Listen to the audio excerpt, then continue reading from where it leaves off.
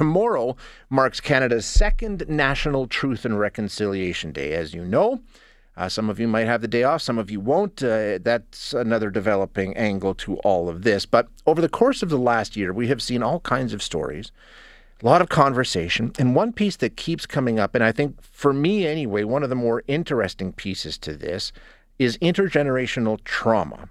And I think that's sort of, to start with understanding and with reconciliation, that piece makes a big, big difference. So to join us and talk about that, we have Karen Snowshoe.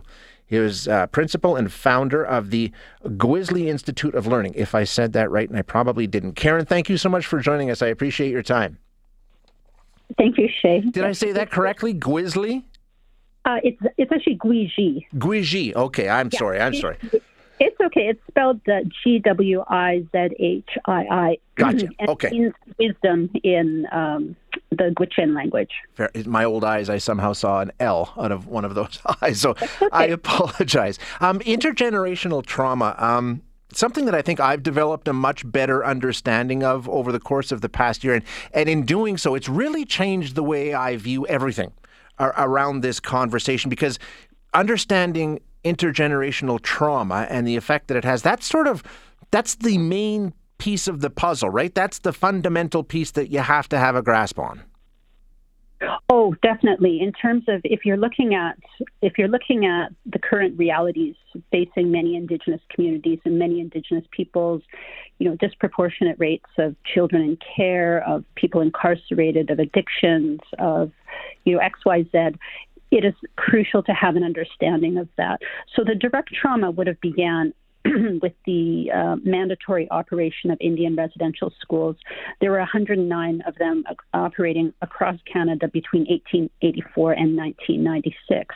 And there we know that there were serious abuses of children, ranging from sexual abuse to very serious physical abuse, what the Supreme Court of Canada has called cultural genocide.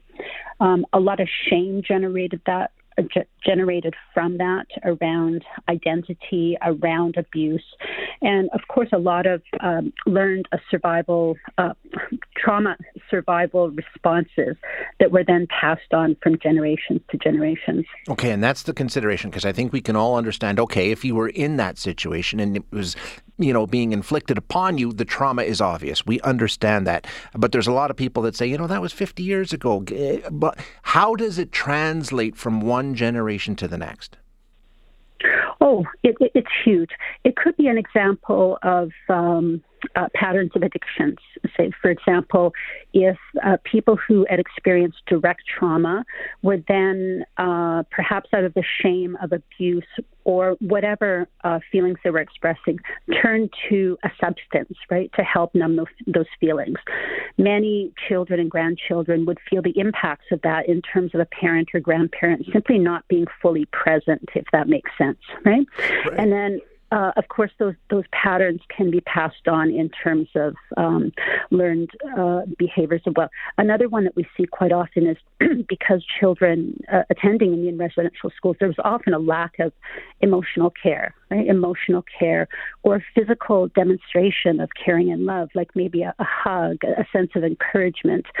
And maybe because the survivors of direct trauma at Indian residential schools may have been physically abused, they may have been sexually abused, and therefore, in terms of how they've ended up, and I say they, including my own family, my grandmother was the first generation to go to residential school. So if I look at what I experienced, was definitely there was a lack of ability with my grandmother, and then passing on to my mother of sort of the hugging and the encouragement and maybe the emotional part of being supportive of a child. Another one that plays out quite significantly across communities is hypervigilance, right? Mm-hmm. So if somebody had been abused, then it's often quite what happens. They become hypervigilant over their own children. So it may come across as maybe overbearing but really it is a hypervigilance over not wanting anyone to harm their own children. And then we see that play out in so many ways in society. And once you sort of understand where it's coming from, you can see how it's causing so many issues for us now, right? Oh, it's huge, because anytime you're dealing with trauma that is not yet healed, there are going to be issues. And I really like the way that you phrased it in terms of, well, this was historical. This happened so long ago.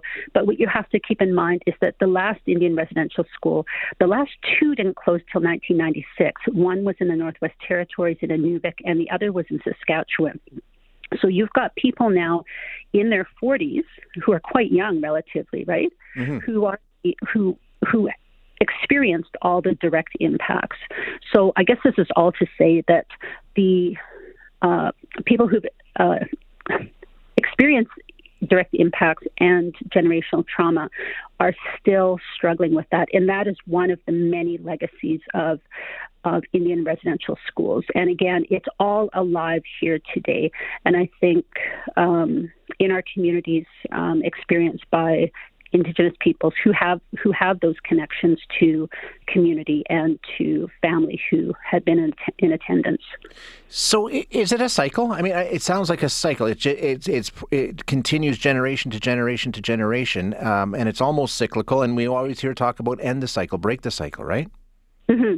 Yeah, so that's what I'm aimed at doing. I'm trained as a lawyer, mediator, arbitrator, and the reason I decided to found the Guishi Institute of Learning is really to look at how do we break those cycles. So a lot of the workshops, I work with organizations, different level of governments. It's really around understanding exactly what you've been asking today. Really gaining an understanding of, so what we do is we go through a journey of 3 generations of Indigenous women. There you see in a very concrete way, from not the early 1920s to today, what the impacts have been, what the generational impacts have been, and also what the resiliency has been, right? And then from then, I think once people realize just how prevalent trauma is, that it's not just something that Indigenous peoples are facing, it touches people and it opens their hearts in terms of why this is so tied into reconciliation, right? And why it's tied into, I think, more of the collective healing of our nations. But that's what we aim to do in our workshops, is really create an understanding. And we really base it in the science of the physiology of how trauma impacts the body and the brain, because that is universal. People may experience different types of trauma, different types of generational trauma, but the way that those traumas and generational trauma show up in people's lives physiologically, in the brain and the body, is pretty much universal. And I think that's something that creates a lot of buy-in for the public, because then... Yeah, help me with that. What ways? Give us an example of what is a typical physiological response to trauma. Well, triggers, for example. So if you look at maybe somebody, I've worked with people young soldiers who've come back from Kandahar in the... say around 2009, and the triggers from witnessing abuse, from maybe being in the middle of crossfire, has created longer-term post-traumatic stress effects. So that a soldier, say, for example, who is just has returned and is now a veteran, might be minding her own business, walking down the street, and all of a sudden a tire fires or a tire blows, right? Mm. That person physiologically in that moment would be triggered and taken back to the original trauma, right? So they are now no longer present in the here now. They are back in time with experiencing the very fight or flight symptoms that they would have experienced back then. So that's something very similar. And here's an example. So remember the Pope's visit, right? That could have been very triggering for people. Right. Yeah, we heard about that, yeah. Yeah, and when I talk to lawyers, for example, I say when you're working with Indigenous peoples who most likely are experiencing generational impacts of generational trauma, right? You have to be aware of triggers, and that's where the trauma-informed nature comes in. So, for example, if you're working with them, try not to wear black, white, or gray, because if they attended Indian residential school, it's very likely that their abuser would have been wearing those colors. Do you see what I mean? Oh, okay, yeah, okay, I hear you. Yeah. It's fascinating, and like I said, I think it's that foundational piece, Karen. So such important work, and I thank you for coming on today and sharing some of your work with us. Thank you so much. No, thank you, Shay. I appreciate it. Bye-bye. Yeah, thank you. That's Karen Snowshoe, who is the principal and founder of the Gweegi Institute of Learning. And as we said, tomorrow is Canada's second annual National Day of Truth and Reconciliation. Hi, it's Shauna, and I might be a bad parent because my kids think French fries are vegetables. Hey, it's Ryan, and I might be a bad parent because I went out for wings when my wife was in the hospital after giving birth. Johnny here. I might be a bad parent because in my house, the tooth fairy gives pocket change. But we're not alone. Len emailed us and said his 6-year-old daughter's Tarzan moment going from love seat to lazy boy by curtains made him more proud than any dance recital. And Andy left his 2-year-old at the rink. All right, guys, I'm sure we're not alone. Like Andy's kid. For stories and confessions like this, make sure you check out our podcast. It's called Bad Parents, and it's available wherever you get your podcasts. I left a glove at the rink.